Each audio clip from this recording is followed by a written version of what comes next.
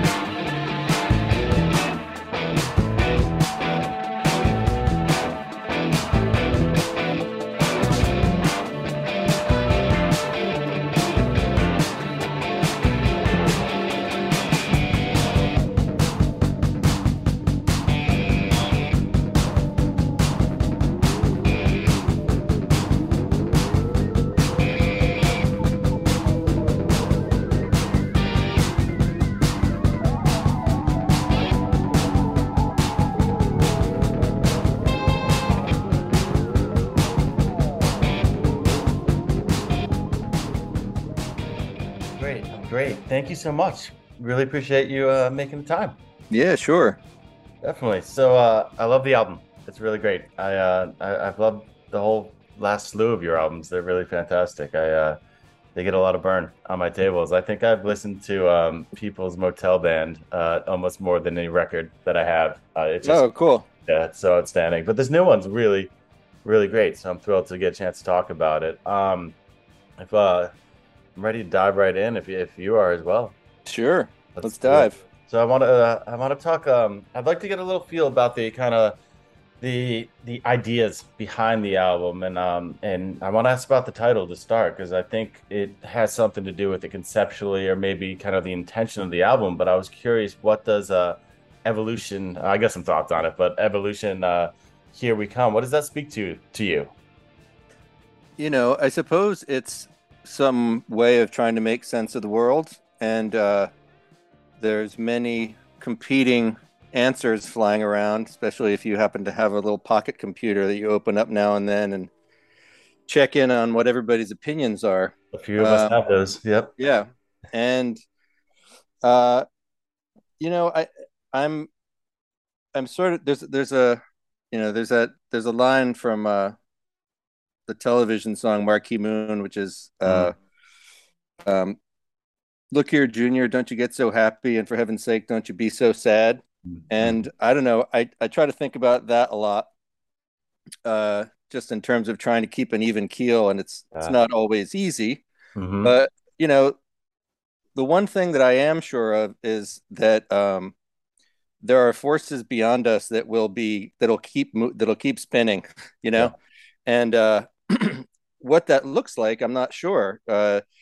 I mean, so there's a few different levels. There's like the big kind of macro level out in the world, like people have not been here, people have been here, will probably be here for a long time longer, but maybe not forever. Who knows? And the natural evolution of the world will take care of that. But then also in my own life, I'm also trying to evolve a little bit myself.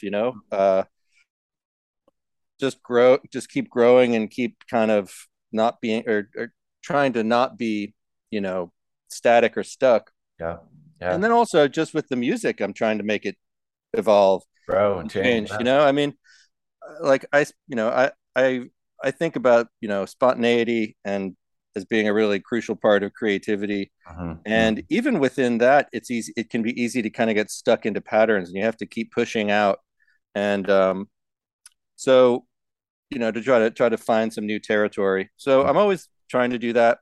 And with this record specifically, a lot of things changed. I had been making studio records for the past 10 years or so with a lot of the same folks, Mm-hmm. including some who are on this record as well. But like, I stopped having kind of like a regular band, Mm-hmm. and I wanted to just kind of mix some things up and like try different approaches. And so, there's different musicians on this record. I wanted there to be, I wanted to emphasize kind of concision Mm-hmm. Mm-hmm. as opposed to sprawl.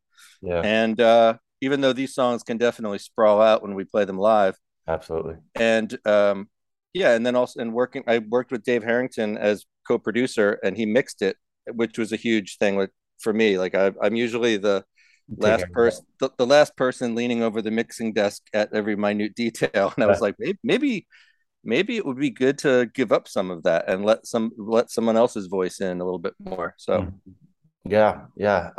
Definitely want to talk about Dave and what it was like working there, but you did talk about kind of some of the changes and I think about the sonic changes here because there are these kind of cosmic explorations that you really excel at and you with your bandmates and there's also been a lot of like past 60s and 70s psychedelia in there, but we kind of step into a different era here and there's a lot of 80s influence in the album sound and it seems very intentional. I've actually heard you talk about it, but so that is something you wanted to bring to the table. Some of these. I mean, the first song to just get into it is titled from a ZZ Top song. It's from Beer Drinkers and Hellraisers. That song is experimental and professional, which really kicks off the album. But so bringing in some 80s influences was really the intent here, right? well, I suppose so. I wouldn't go so far as to say in my own sort of mental approach that I was like, I want to make it more 80s. Sure. I was thinking about sort of the on the concision front, I was thinking about sort of, power pop concision, Mm, and a lot of that stuff was kind of, new wavy. So maybe it sort of leaked in that way. got it. I mean, I started I on the last record. This is like a recording nerd or guitar nerd moment, but on the last record, I started using a Roland Jazz Chorus guitar amp, supplementing like a Fender amp on all the guitar tracks, and that's a super 80s amp. I mean that's like the amp that defines like the sort of 80s guitar sounds. Um, and so I think that got turned up a little higher in the mix on Mhm, this mhm, mhm, on mhm. this one. Then like it's on the last record, All Time Present as well, but I think it's maybe a little more tangible. Yeah. Um, so yeah, it's not like I'm ever thinking like, oh, I want this to sound 60s or 70s or 80s, but um, I'm also not running from it either. Those I have influences from all those periods, you know? Yeah, absolutely. So there are these very distinct verses and changes on the album, and I'm curious because improv has played a lot of a big role in a lot of lot of your work you've done. I think First Flight is, I mean, that's all pretty much improv, right? Yeah, completely. The whole thing. So this one, I mean, I was just curious how much improv does have to play with it, and kind of, how it came to life in that way, because it's obvious that that a lot of it isn't. Well, I always think that as a goal, I like to think that the best compositions should sound improvised and the best improvisation should sound composed, Yeah. like at the end of the day, when I think about like a synonym for improvisation could just be like making music, Hmm. because at Hmm. some point it's invented, and I always like to Life, yeah. try to like find that moment as often as possible. Mm-hmm. So actually, experimental and professional is a good example. So on the one hand, that song, like many of the songs on this record, actually even it's got like I guess four parts in it. It's got kind of like an intro, and then it's got like a kind of verse, like an A part, a turnaround or chorus, like a B part, and then it's got a bridge in it. Hmm. But Hmm. so it has kind of like a conventional song structure, even though the song's like 9 minutes long or something. But that song is almost entirely improvised. Wow. Like, I mean, Wow. we had the landmarks, but Yep. Yep. we did But it in between one them. we did it in one take. Wow. Um, Sure. it was the last thing we recorded for the album, and it was uh, the last couple hours of the last day that we were in the Amazing. tracking studio, and we were like, shit, we got to get this done. And it was kind of part of the plan, because I knew for that song to take off, it would need to be kind of charged, and when Hmm. we play it live, it often is, and Yep. also goes longer at times.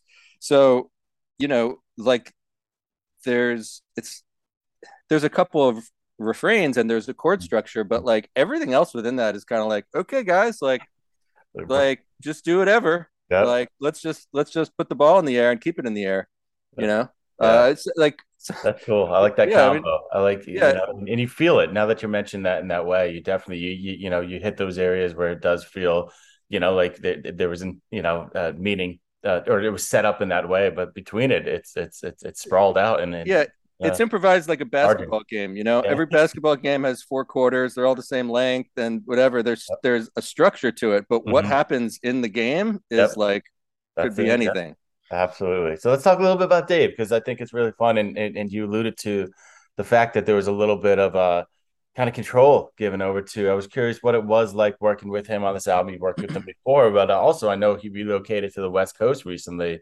That kind of must change the dynamic a little bit. Were you guys working on it here and then sending it out there, and Dave adding his touch? It kind of happened in three phases. The first was I got together with um, Doug McCombs on bass, Ryan Jewell on drums, and Tom Malik on guitar.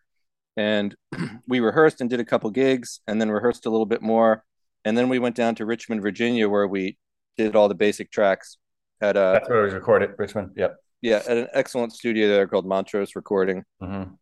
And so we did all the basic tracks, and I had talked about I'd been in touch with Dave about this, and this was all kind of, uh, he was in the loop from the beginning, but we did all the tracking. I did a bunch of overdubs out Mm-hmm. here in Philly and in New York, and got some other people involved, recorded all this stuff.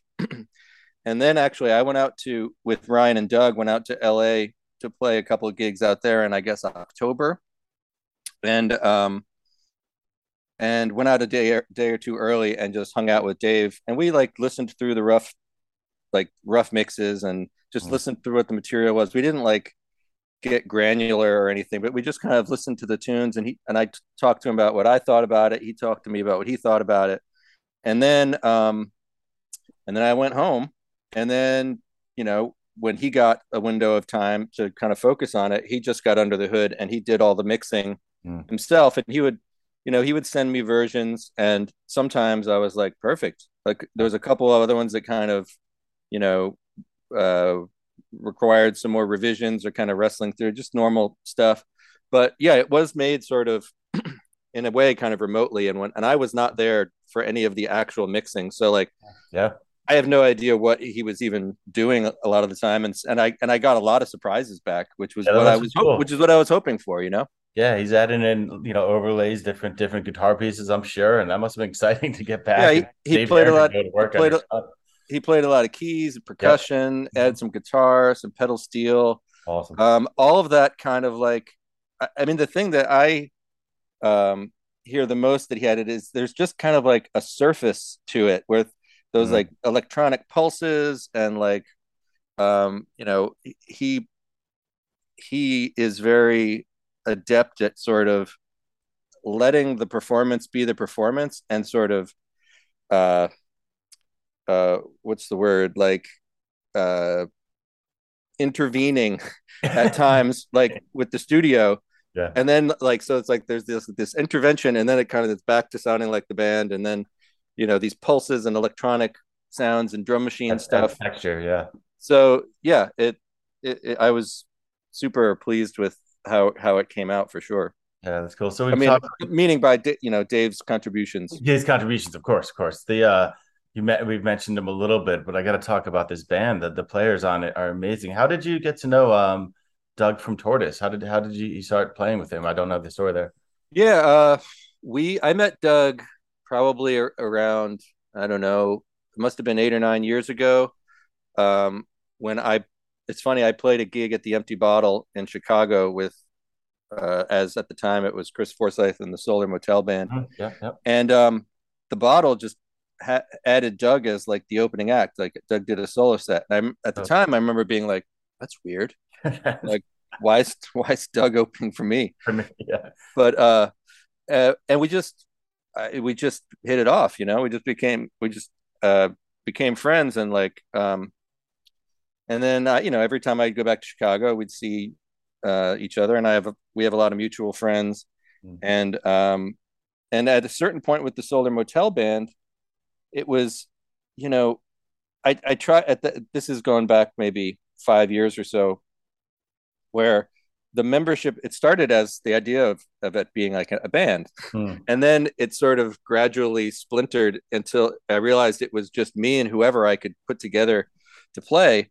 And there was some gigs that I was like, I should just ask Doug to play. Like he's the best bass player.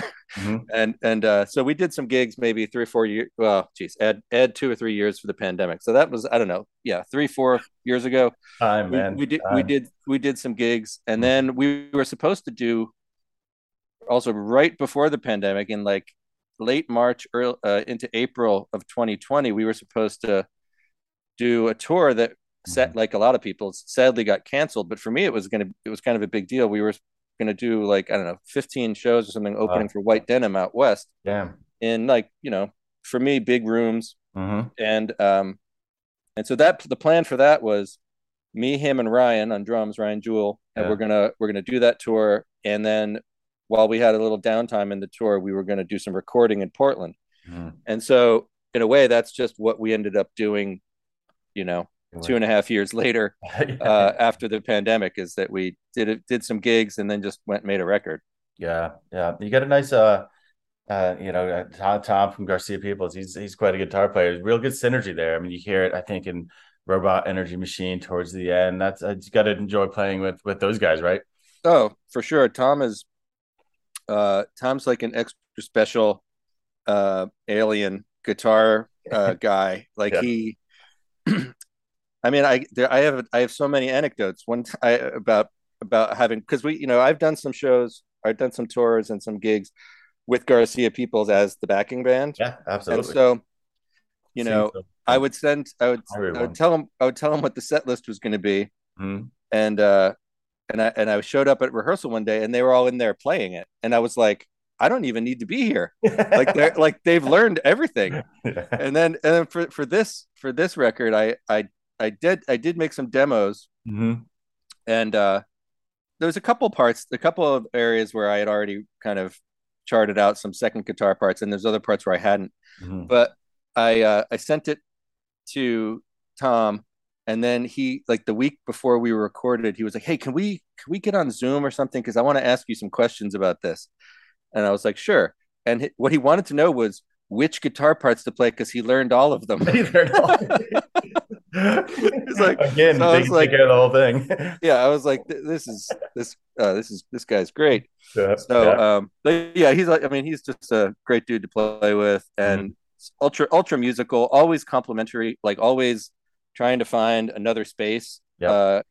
and counterpoint, and Yeah. just, yeah, never, always playing in a Then supportive way, like, everybody on this record does, which is why I love playing with them. I mean, I always like to think of the band as being kind of like, mist or like pointillism. It's like if you hear the whole thing yep.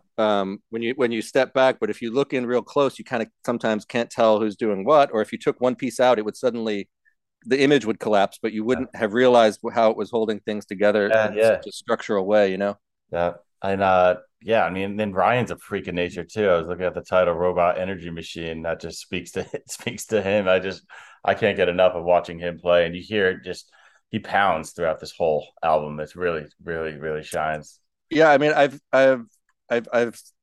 mentioned this elsewhere a few times, but the end of that track, Hmm. um, in I was envisioning as being like kind of a fade out, like and when we play the song live, like that becomes a jam, Hmm. and it'll go on. And so when we were recording it in the studio, we did when we, like, you know like, kicked it out for, like, I don't know, 10 or 12 minutes. I don't recall it being that compelling of a jam, honestly. And I was like, it's fine because we'll just do like a fade out and it'll be cool. But then Dave was like, he saw, like, saw a lot of open field in front of him there, and he really went to town on it. And the thing that makes it work ultimately is that Ryan is the one who just kind of kicked ass completely. So if there's a good rhythm section there, you got something to work with. Yeah, lots to So play with. Absolutely. So how'd you get the great Marshall Allen on the album? What's the story there? So great. I uh, called and emailed Hmm. and texted and Yep. emailed and I love it. So you got the idea and in your mind and you pursued. yeah, and then, I mean, I've known those guys a bit, the him Hmm. and some of the other orchestra people, and not to the extent that there's any reason for him to particularly know who I am, but like I've been around them enough, like played some gigs with them, um, and I was teaching at University of the Arts here briefly for a while, and had him come and talk to a class, which was great. But um, yeah, I mean, he's those guys are kind of on their own. Um, Very fun. yeah, Yeah. they're on their own calendar, Their and own so planet. yeah, so it was a little bit hard to track him down, and I went through, there's a guy named Elson Nascimento, he plays percussion in the orchestra, and he's like the player manager. He also drives a cab in New York, I learned, and Mhm. Oh wow. and he and so I finally I went to see him play. Hmm. Like, I'd been trying to get in touch with him, and then getting nowhere. So then I just went to a gig that they played last fall, and went up and chatted with Marshall. And because I didn't know who I didn't know who Elson was. It's the person I was reaching out to, but I wasn't sure what he looked like. And so, because I hadn't met him before, and so he pointed out Elson, and I went and talked to him, and Elson was like, "Let's do it tomorrow. We definitely want to do it." And so then there was another couple of weeks of let's do it tomorrow until we could find a tomorrow that we could do it on. But yeah, he just came in and you know played played amazing sounds over everything. I mean, he's like the ever ready bunny. Just like he walked in, sat down in the studio, just started playing, and and then okay, here's some headphones. Like, oop, there he goes. He just went off. That's awesome. That's so cool. I loved seeing that. That was on the list of players there, but just a ton of great people on it. I want to ask though, I think it's great, to hear you behind the microphone a little bit singing a track there, but it's a Richard Thompson song, which I thought was a really superb choice. I think he's an unheralded star. I was talking to Metzger recently, and he was talking about he just can't get over the fact that he's not a household name and stuff like that. But I was curious, kind of why you want to cover that song, and what does it mean to have that track on this album? Well, yeah, I mean, Richard Thompson is, in my estimate, I mean, he's the best guitar player I have ever seen in front of me. Mm-hmm. Like scary good. I understand why he's not a household name, because he's kind of like I think it's a lot for a lot of people. There's a lot of there's his music's pretty. I mean, musically it can be very approachable and simple, but there's a lot of complexity in the layers of the lyrical meaning, and and there's a lot of kind of acidic kind of lyrical content. This song not so much. Yeah, pretty straightforward. But I just love the song, and I felt like I could sing it. Like I felt like it felt like the lyrics meant something to me, and it also meant something in the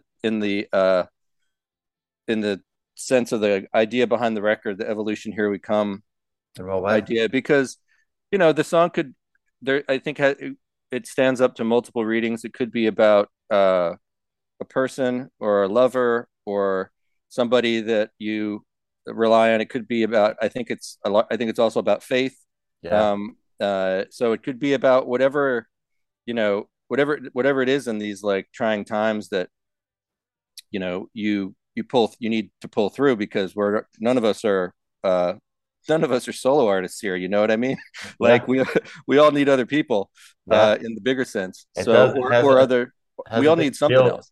It has a big feel of kind of like generally screwed. They go through so many of the listings of things that like really, really could be wrong. And then I mean, it speaks to me in the way that like, how many times do you open your phone, like you were alluding to, or just turn on the news or just whatever, talk to someone, and you're just like, overall, like there's so many layers of screwed going on, and just like, yes, what's the answer to that? What's the catharsis? And it's each other. And so that's and it's also those, in the same way that, like I was saying, like the Evolution Here We Come idea can have like sort of this macro big picture, like what's going on with the world idea, as well as like very internal idea. The song, I think, is the same. It can be about just whatever personal struggles you're having with yourself, in your life, whatever. And the verses in that song just have such great images of like, and there's no waste in the lyric, in the language. It's just like these very,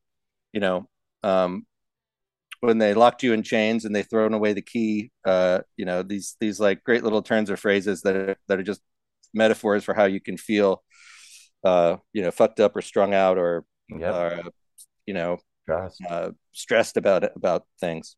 Absolutely it's great song. So we get to see some of these songs. You have I'm super excited about this, a forthcoming tour with Meg Bayard. You got some great players on that as well. It's a couple that are on the album. Can you tell us what to expect there? Yeah, that tour is going to be really, really cool. Meg is an outstanding singer and songwriter and performer herself, and she's an old friend of mine. Cool. And so we were talking. I don't know. I sent her the record like I ordinarily would, like just to share it with my friend, and she was like, "Oh, we should we should try to do something together. Like, what if we shared a band? Like, what if we did a tour where it was you and I, but we just shared a band? Because she's also played with Ryan a bit, Yep. and her partner Charlie is a great guitar player, and Yeah. I've played with them a bit. Mhm. And so, yeah, we got Ryan on drums and Doug on bass. Charlie's going to play guitar, and she'll play a set with them. I'll play a set with them, and then we'll probably do something There you go. together. Fantastic. So, it's like a little mini, it's like a micro Rolling Thunder kind of thing. Yeah. Um, Oh, I can't wait. I can't wait. Really great talking about the album here. This is cool. I love this quote.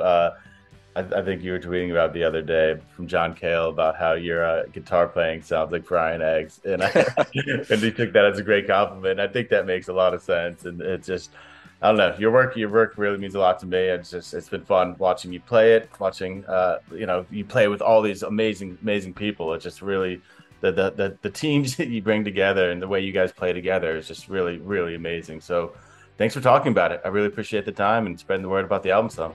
yeah. Well, thanks. Good talking to you.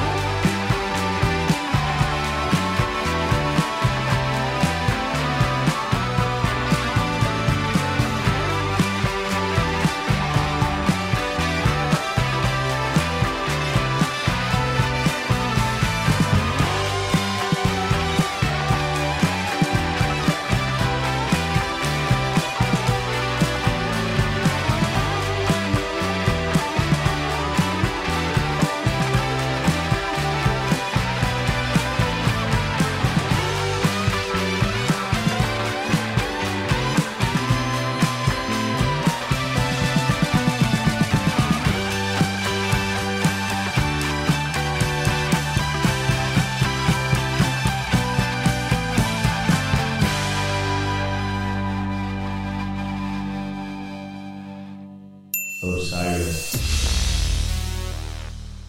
This podcast is In the Loop, the Legion of Osiris podcasts. Osiris is creating a community that connects people like you with live experiences and podcasts about artists and topics you love. Get in the loop at osirispod.com.